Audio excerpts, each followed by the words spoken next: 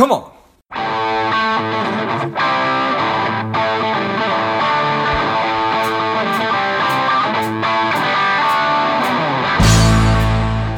Welcome to Money Savage, your savage approach to personal finance. This is George Grumbacher, and the time is right. Welcome today's guest, the strong and powerful Jamie Hopkins. Jamie, are you ready to do this? Yeah, and I like that intro. Thank you. Excellent. Let's do this. Jamie is a JD, CFP, CHFC, CLU, RICP, and LLM. So clearly a fan of reading, learning, and taking tests. He's the co-director of the New York Life Center for Retirement Income at the American College of Financial Services, as well as the author of the new book, Rewirement, Rewiring the Way You Think About Retirement. Jamie, we are excited to have you on. Tell us a little bit about your personal life, some more about your work, and why you do what you do.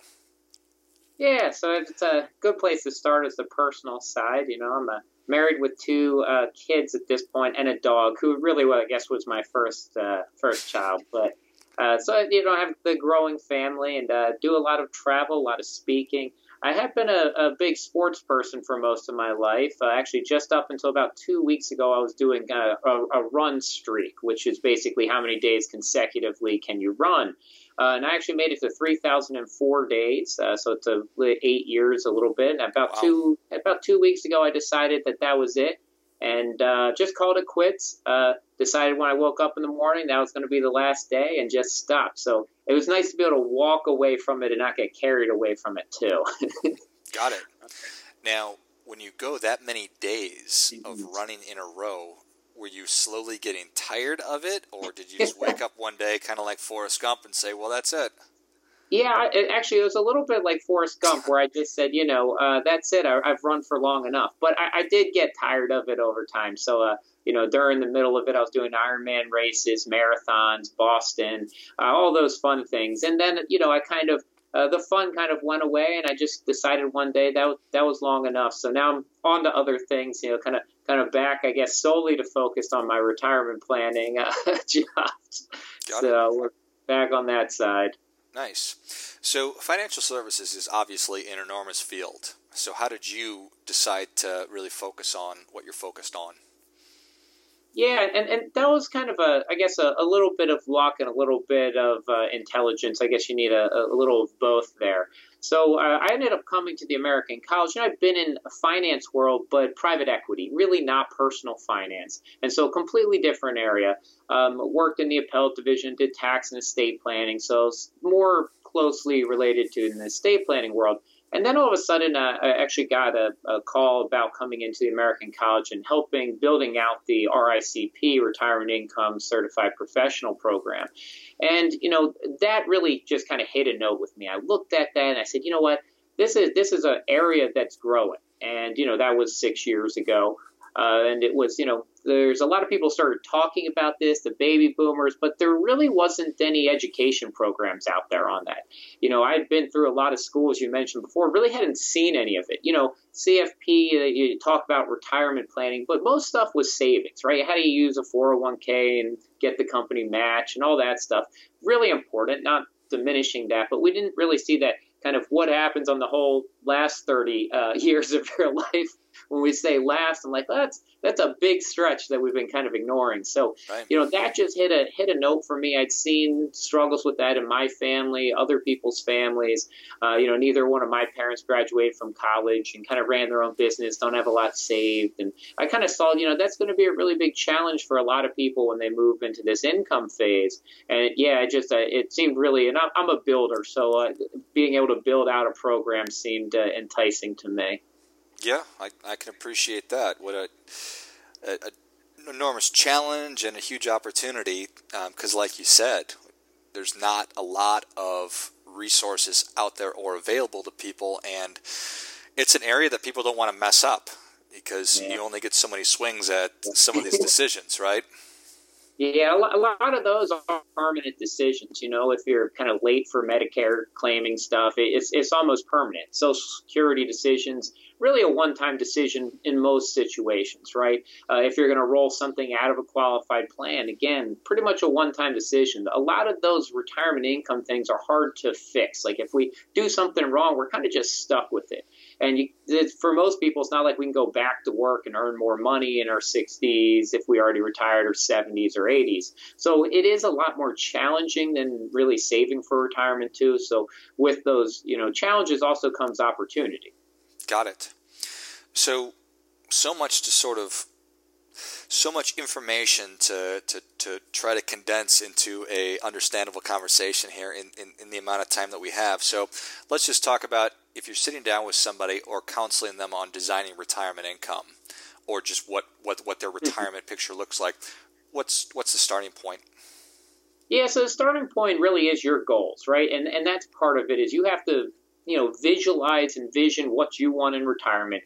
Really, retirement income planning is goal-based planning. So we have to understand, what is it that you want? And then we figure out, can we do it? And if we can, what's the most efficient way to do it? And so that's really where we start, right? And that's going to be the same if I'm talking to an advisor about building out their planning structure. Is like, what do you want to accomplish from this, right? Do you want to retain clients for longer, make them more financially secure, feel better? And then if you're talking to an individual client, it's what do you want from retirement? It really starts with those goals. And then I have a process and a planning structure that I use, and then we can implement that. But step one is always that, right? Figure out the goals. Got it. And do you find that, or is your perception that people have spent a lot of time thinking about that? Or maybe it's, oh, wow, okay, I should figure out what those goals are and what do I want to accomplish? Yeah, so I can see the smile on your face. The answer there is most people haven't really thought about this. And if you're talking to couples, often a lot of times they have vastly different views of what they want. Mm-hmm. And so it is something, there's some software and other tools out there. We can actually, if you're an advisor, actually send it out before kind of the first meeting with the client, get them to fill it out, go through it. So at least they start that. When you sit down in the room first time, it's not, let's talk about your life. And they're like, oh, we wanted to talk about that. I thought we were here about finances. And you're like, yeah, well, that's finances are just there so we can accomplish the things you want in your life. So yeah, most people haven't spent a lot of time thinking about it yet. Some people think, well, I'll play golf. Well, you might like golf one day a week. Now, all of a sudden you got 7 days. You can't play golf. Most people aren't going to play golf for 7 straight days, but some do. Yeah. For example, if you were to take up golf, you would probably play 7 days a week for 3,000 days in a row. Yeah, I might. So I always hedge saying, well, no one will. Hell, I might. So it's understanding. Obviously, we need to understand the quantitative stuff. We need to understand what your expenses are going to be. We need to understand how much money you'll have coming in, all the different sources and all that. But then it's also the qualitative stuff. It's really what do you want every day to look like? And that's tough for people to get their brains around, but you need to figure that out. Yeah, and if you don't figure that out, it's really hard, as I said, to match up expenses, to match up, where you need income from. Are you willing to take more variable income, in the sense of taking some risk? Well, if all of your expenses just end up being kind of fixed expenses you're not willing to budge on, well, then, we've got to take that into consideration when building out the income plan, that the expenses don't have wiggle room, so the income can't have as much wiggle room. Now, if you are somebody that's really willing to cut things when they need to be cut, that you like going on trips, but if it's a down year, you're not going to go on a trip. Okay, that's fine. Now we know we have some wiggle room, and we can actually use different strategies in that situation. Got it. So figuring out as best you can what your fixed expenses are going to be, and then what the variable. So common examples of the fixed are going to be housing costs, automobile costs, healthcare, things like that. Yeah, and actually, unfortunately, when I do that, sometimes you go down this list, right, and you say, well, housing fixed, well, our car's probably fixed, insurance probably fixed, healthcare kind of fixed. And then you say, well, cell phone kind of fixed. I definitely need TV. That's kind of fixed. All of a sudden, you're looking at this. You're saying a lot of the studies say kind of 80+% of retiree expenses are in the fixed category. Now, that typically means, though, that there's still wiggle room within a specific fixed expense. So while housing expenses to some degree, property taxes or a mortgage are fixed, you do have the option to downsize and lower that expense. You still need food. Well, you don't have to eat out every meal. You can make food at home and bring that down. And again, same thing with a car. That's one for people who are saving for retirement. I say there's kind of two big things, right, that you should avoid. And one of them is buying a too expensive car. So that one's same in retirement. So if you're driving around, you finally decided you're going to splurge and you buy the $70,000 car, but you basically took out a loan for most of it. You are having a negative impact on other areas of your life. Now, if that was a fixed expense and we're going to put that in as such, we'll fund it. But if not, right, can we go with another avenue here, maybe leasing, and you can lease a really nice car for 4 years and we don't have to fund out the whole thing. Or perhaps, when was the last time you rode a bicycle? Yeah. Just kidding. Okay, so the fixed versus variable expenses is an important thing. When you talk about the certain risks that people are facing in retirement, we think about the sequence of returns, inflation, and longevity as some of the big ones. Could you talk a little bit about those? Yeah, and those are probably, three of the biggest five. And one of the reasons that those three are really so important is because they're not risks that really impact us while we're saving for retirement. Now, inflation to a small degree is going to be there, but generally speaking, people don't have to worry about inflation while working too much, at least not historically in the U.S. You have a job, your salary tends to adjust fairly well to inflation in the U.S., not perfectly, but it does. And so, I don't notice 1% to 2% inflation a year while I'm working. Now, in retirement, even a 2% inflation, right, could erode your purchasing power over a 30-year retirement. It could cut it in half. So all of a sudden, that's a really important discussion. If you're living on fixed income, whether you still have a pension plan or you're taking withdrawals, if you go too safe in your investments, right, that could become an issue. So that's a big one. Longevity, again, I don't really worry about longevity when I'm working. I say, well, if I keep living, obviously I'm going to keep living past the day that I stop working. I think most people are going to feel that way. Now, some people say they're going to work to the day they die, but reality, that's not true for very many people. So that's, again, one that isn't real kind of concerning while you're working.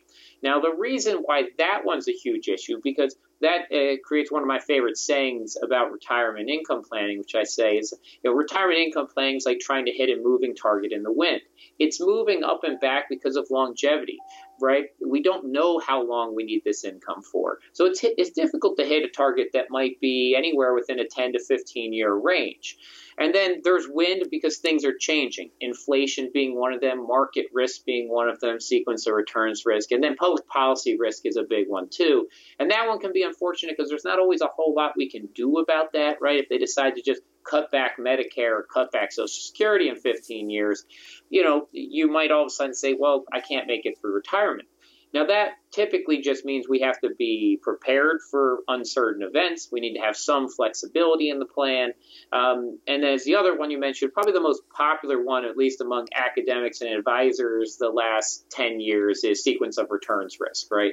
That average returns aren't as important in retirement as you might think. It's really the sequencing of those returns if you're taking withdrawals from those volatile assets. So in down market years, stock market drops, you take a withdrawal from it, that substantially diminishes the likelihood that those assets will kind of recover in a timely fashion, and it drops down also your kind of sustainability of that portfolio. And it typically is those first 5 years in retirement. So really bad first 5 years, your portfolio sustainability goes down. Good couple first 5 years, you're in pretty good shape then. You can take a pretty decent draw from your assets. And it's kind of amazing that that's just bad luck, right? Like there's nothing I can do about making the market better when I retire. So we do have to be aware of that. And, there are some strategies for dealing with that, but that is just a bad luck. You did everything everyone else did. You just retired at a bad time. Right. That is very, very, very bad luck. So I believe I just read somewhere that a 10-year-old today is going to live well into their 100s, and folks are living longer and longer. So I would have to think that longevity risk, which kind of sounds like a silly thing, it's a risk that I live too long. It's sort of a benefit, but from a money standpoint, it's definitely a big risk because we're going to run out of money unless we properly plan. So is there a way that you counsel people to overcome that risk?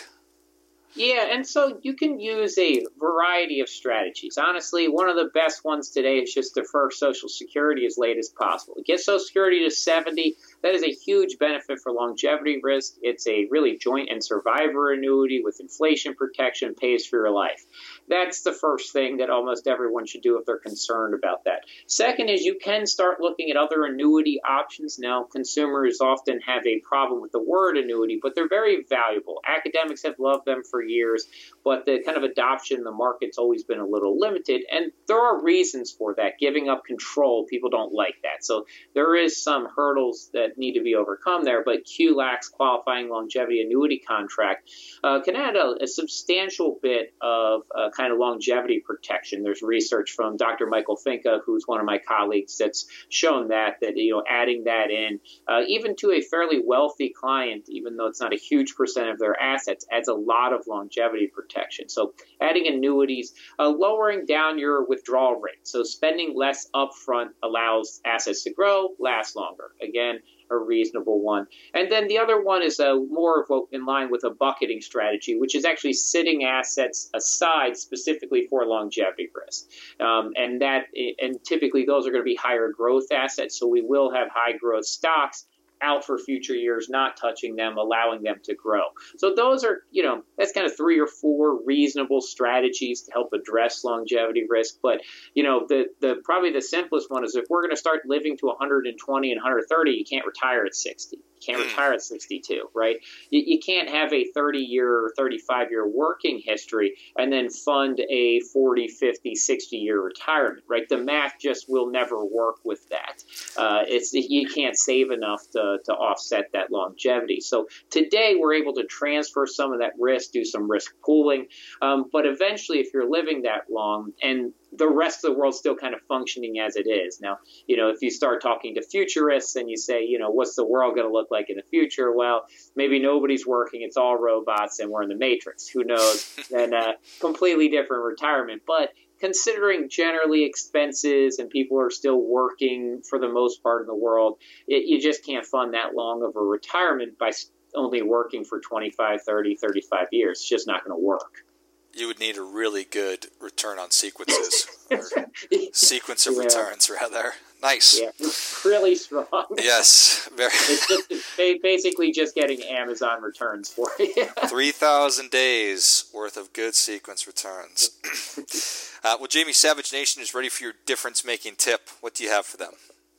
Yeah, so one of the difference-making tips I'm going to tell you about is kind of tied to 2 things, but it's really just tax efficiency planning. That's one of the next frontiers for financial advisors and consumers, which is Roth conversions, using defined benefit plans. Both of them have been substantially increased in kind of their tax planning value under the new tax law changes. So doing conversions strategically to Roth over the next couple of years and actually saving for small business owners in DB plans. That's going to be a hugely powerful tool for, at least through 2025. That's going to be really beneficial. So I'd say both of those things, big difference makers. Excellent. Well, that is great stuff, and those can be very valuable tools. That definitely gets a come on. Come on. So thank you for that. Well, Jamie, thank you for coming on. Where can Savage Nation learn more about you, and where can they find Rewirement? Absolutely. So I'll say 3 things here. So Rewirement's available on Amazon, print books, and kind of Kindle download. And yeah, you can just type rewirement into Kindle or probably into Google at this point either. I do bulk orders for financial advisors. You really have to email me. Best way to find me then is either through my website, which is just www.hopkinsretirement.com. And then I'm also still a full-time professor at the American College where I run the RICP program. So those are really the three things about me in this space. Awesome. Well, Savage Nation, if you enjoyed this as much as I did, show Jamie your appreciation and share today's show with a friend who also appreciates good ideas. Go to Amazon.com, pick up a copy of his book, and find him at hopkinsretirement.com as well. I can certainly vouch for the content on the site as well as the great ideas and the solutions that are found inside the book. So thank you again, Jamie.